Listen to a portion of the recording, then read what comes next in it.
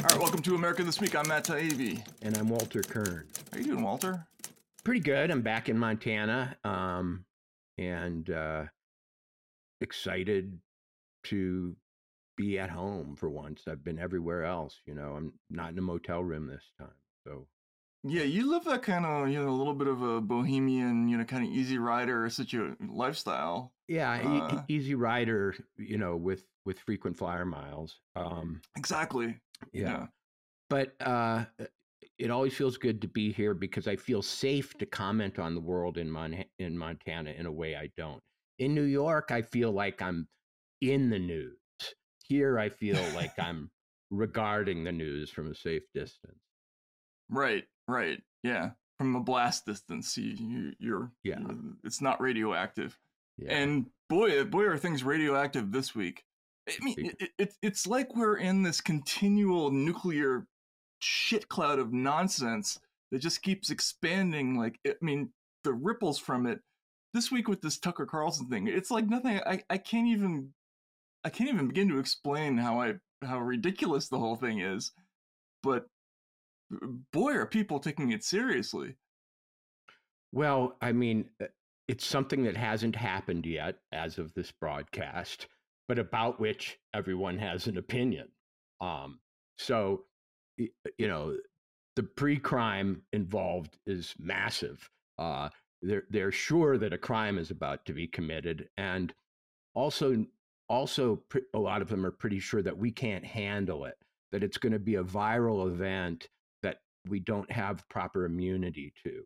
Because this hasn't happened yet, now the commentary is about,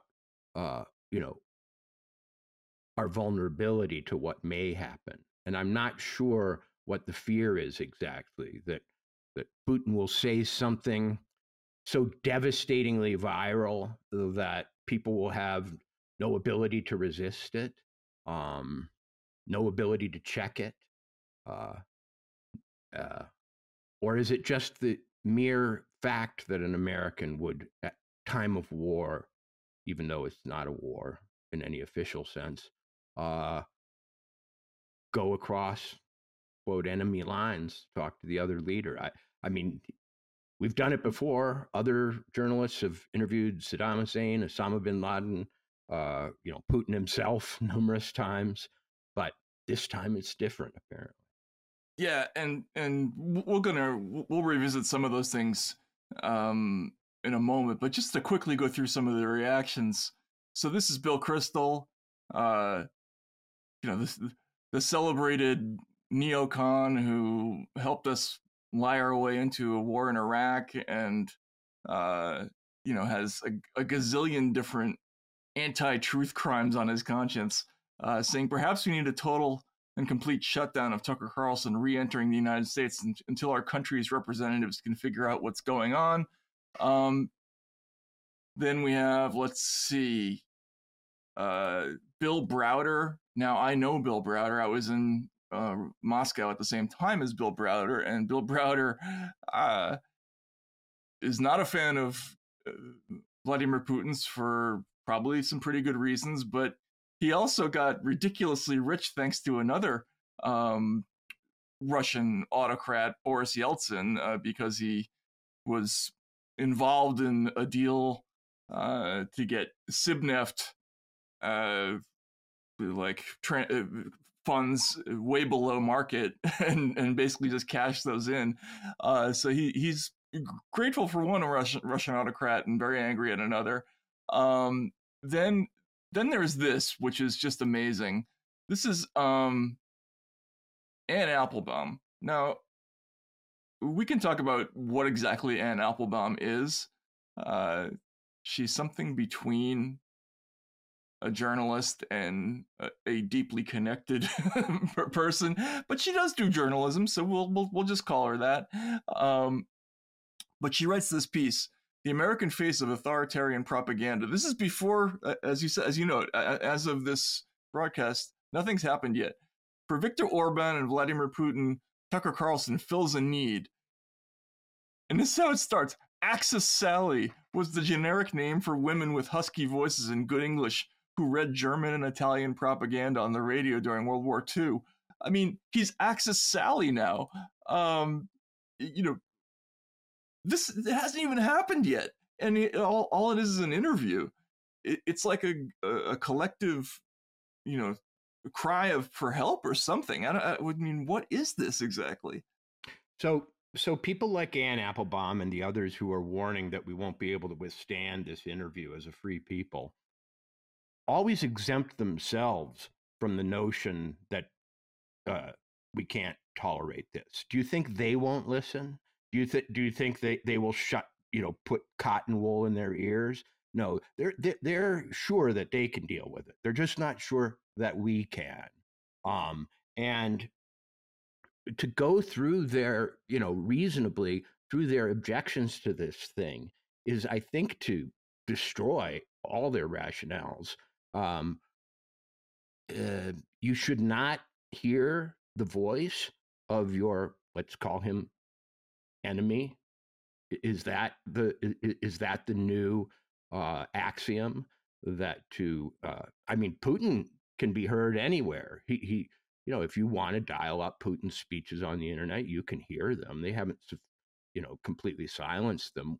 Why is hearing Although him, they would like to, I think, but well, they'd like to, but why is hearing him in the company of Tucker Carlson particularly dangerous? I don't know. I mean, I honestly have no idea. There are people. Was it Crystal who was talking about who was the one who was saying that? Okay, here, yeah, Browder was saying that. His work and his PR work in Moscow for Putin is going to cost the world far more than $787 million. Like, what is he talking about? Like, what's the damage that they're assessing? Matt, I genuinely and sincerely want to play devil's advocate here. I really want to understand what they are telling us. What's the danger? It seems to be, like I have said, that there is some lack of immunity in the West to the words of Putin, especially if those words are uttered in the presence of an American journalist. And Browder right there said he wishes people would stop calling Tucker a journalist because journalists are objective. Well, first of all, that's not true. Journalists are all kinds of things. Some pretend to objectivity, and others are not. Don't. But I would think that it would be better to have Putin asked questions, and then those questions should be followed up, than it is to just show a speech of his in which everybody's clapping. I mean, like I say, I imagine that Tucker Carlson will press this person to some extent. I don't think he went all that way to just become a receptacle for propaganda. And I expect he'll get an earful of propaganda. Why wouldn't he? We get it from our leaders. I'm sure Putin's very good at it as an ex-KGB agent.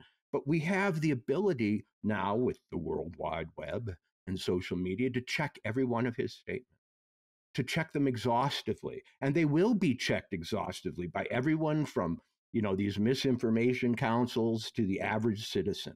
So are we not better armed for this than we've ever been in the past?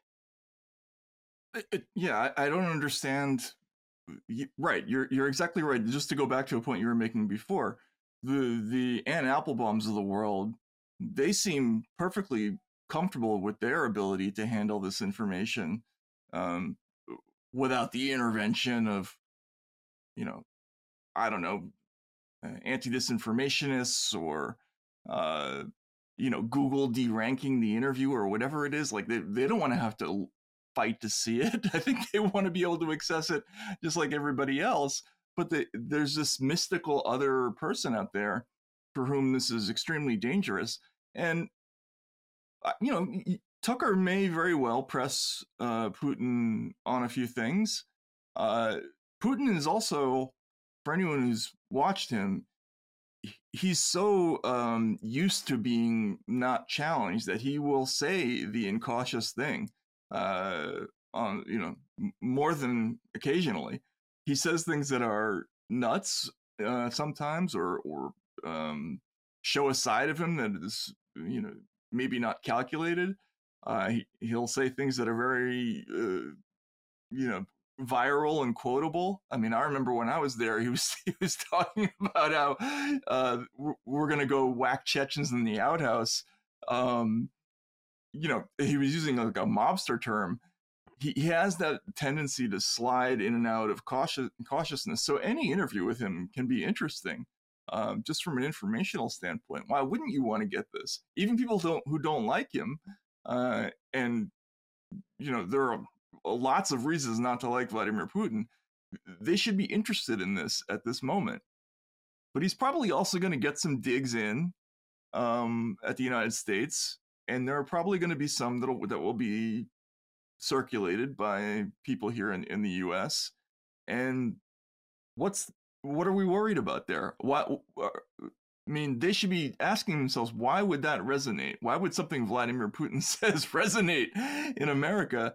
And I think the reason is because people are tired of being told what they can and cannot listen to.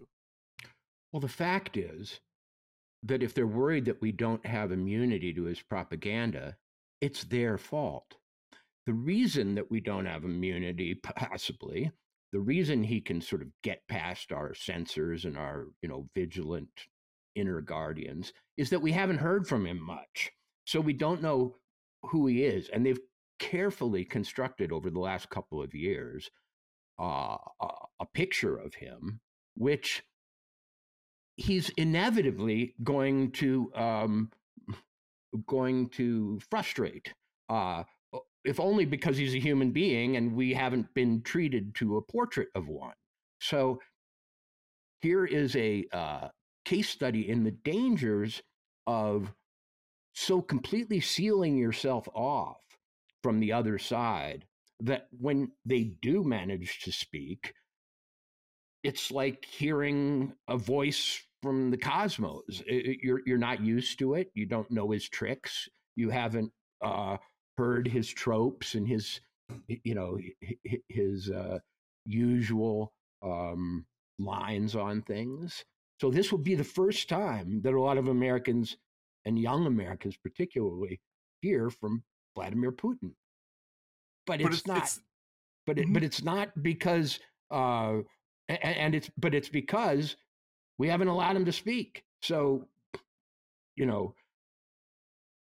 maybe this is a lesson to these people that you can't completely frame the situation in advance without leaving room for your apple cart to be upset rather easily. Right, and by suppressing him, because people haven't heard from him, there's that Streisand effect. There's that curiosity. It's the same thing. Like, this is something that Americans have reflexively understood like forever. Even back to, the days of rock and roll when your parents told you couldn't listen to it. That made you want to listen to it more. Who doesn't understand that principle? I mean, it's one of the basic principles of media. In Freudian psychology, also, it's called the return of the repressed. You repress a thought, an image, a desire so completely that when it comes around, it has the glamour and magic of something truly exotic. There's no reason why this should be such an exotic event. Right. They made it one. And now they're absolutely terrified that having covered up Elvis from the hips down, we're going to see his hips and we won't be able to handle it. Which is it's exactly the perfect. I mean, I can't believe we're comparing Elvis to Putin, who's like the least rock and roll person I can think. Yeah, right. I mean, I just can't think of anything, any comparison that would be less natural in a normal time. But it's exactly the same thing. By first of all, they're creating this PR firestorm around him. In the current media landscape, if you just don't make a big deal about something, it disappears instantly into the ether. People forget it in a second. But they've made sure that this is going to be the most consequential interview of the year, and the reasons for that, they're mysterious for a number of reasons. Among other things, he's been interviewed by other people, and also we have this long tradition in the United States of interviewing, so-called hostile adversarial figures, and this being a big boon for journalism. I mean, we can show some of the examples in a bit, but just to go back, I mean, from the famous 60 Minutes interview of the Ayatollah in the middle of the hostage crisis. I mean, think about that. Think about an American journalist going to interview the Ayatollah while there are hostages sitting in an Iranian embassy. This is crazy. It is nothing compared to this. Brokaw interviewing Gorbachev in the middle of at the peak of the Cold War in the Rambo era, right? I don't know. What other examples come to mind, Walter, for you? I mean, like, there are so many of these. Well, I mean, this isn't an interview, but the famous speech that Khrushchev gave to the United Nations, it didn't do him any favors. I mean, it's remembered as this sort of grotesque expression of Soviet brutality and sort of stupidity and poor taste. Now, would we not allow Putin to address the United Nations? I'm not sure why. Maybe he's chosen not to recently. But in any case, seeing our enemies has never, that I can think of, caused us to run to the side of our enemies. I can't think of one example of it. Yeah, I mean, no, I can't. I mean, the only thing I can think of is, I mean, we talked a little before the show, the Hanoi Jane episode, right? And it's funny, there are people on the left. Tucker's not going to wrap his legs around an artillery piece. I mean, yeah, I mean, you're right. There are some people who are comparing him to Hanoi Jane. People who, in many cases, I think liked Hanoi Jane back when, and then bought her workout video later, but now are retconning the whole thing to make it seem like all of America hated Hanoi Jane. Well, there were many people in the salons of the Upper West Side and so and Santa Monica and so on who continue to think of that as some kind of wonderful crossing of a demilitarized zone in order to see the enemy. But this isn't Hanoi Jane. This isn't Axis Sally. This isn't Trump. I mean, this isn't Tucker giving a speech. It's Tucker conducting an interview. So I mean, it's a silly comparison on its face. And to see these people of such power and high education, I mean, Anne Applebaum is educated, if nothing else, making these silly, vapid comparisons in order to sort of prejudice us against what might happen. And now, Matt, I'm really wondering, when it does happen, what will be its path through the American media? They won't even show, MSNBC won't even show Trump speeches. I know. Right? I know. So what are they going to do with this one? They won't link to core materials. Like if there's any kind of study that shows, or report that runs contrary to any kind of narrative, they make you look it up. They don't, you have to, you can only read the contextualized version of news now, and they don't want you to go to primary sources really for anything. Remember when Chris Cuomo said it was okay for him and his colleagues at CNN to read the WikiLeaks emails in 2000, but not for us. In fact, it might even be illegal.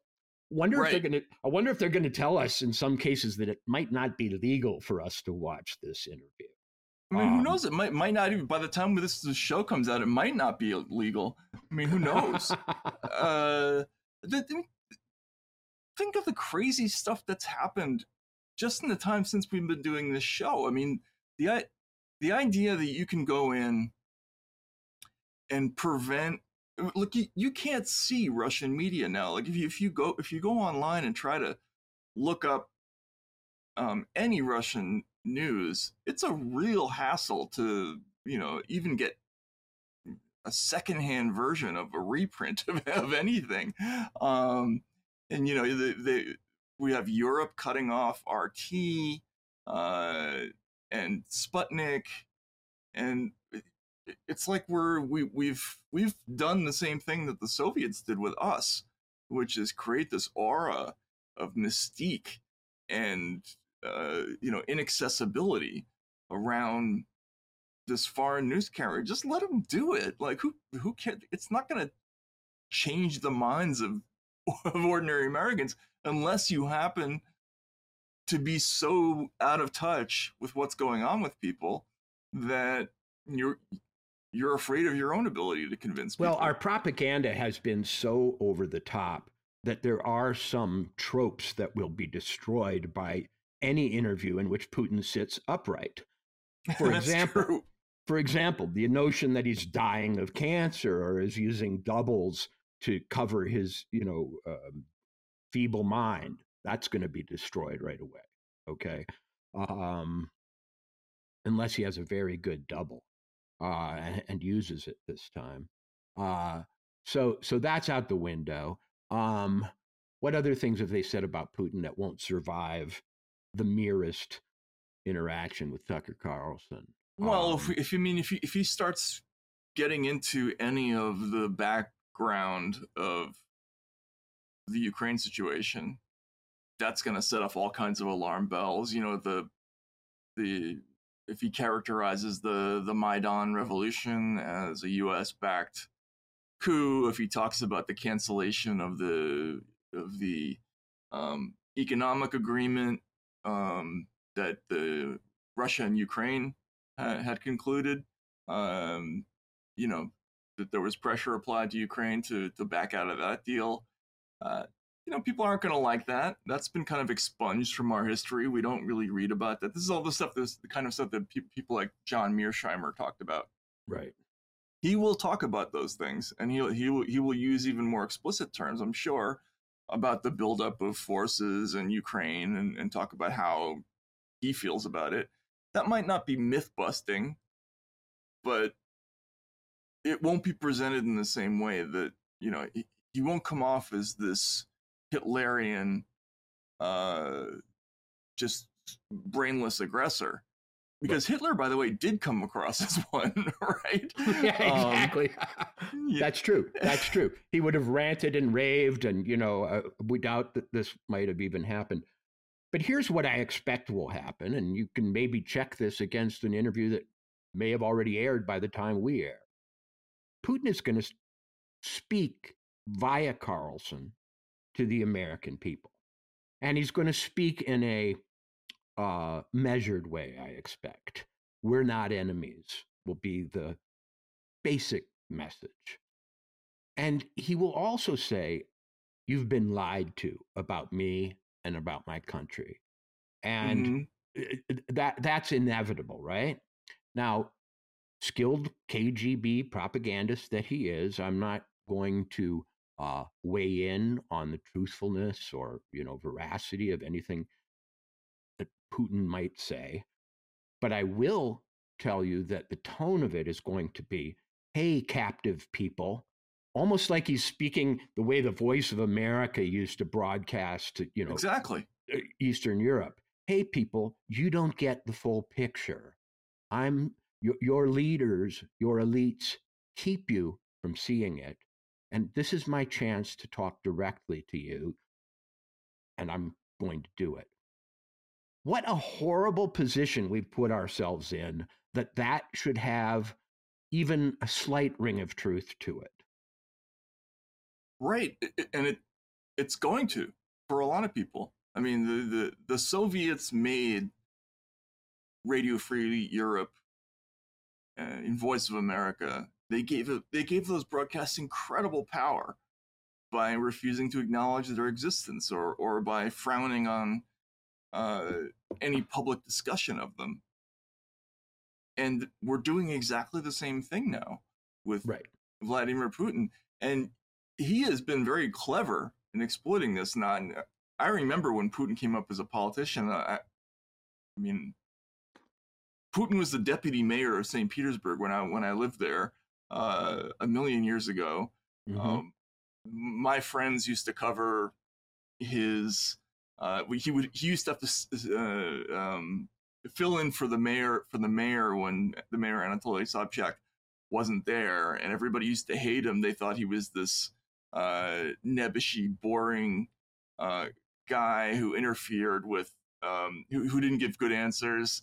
So the press corps used to hate Putin back in the day. But when he ascended to the national scene, he was kind of like a remarkable villainous character. I mean, one of his first big public deals was the airing of a sex tape involving the prosecutor who was going after Boris Yeltsin, this guy who was cavorting with prostitutes.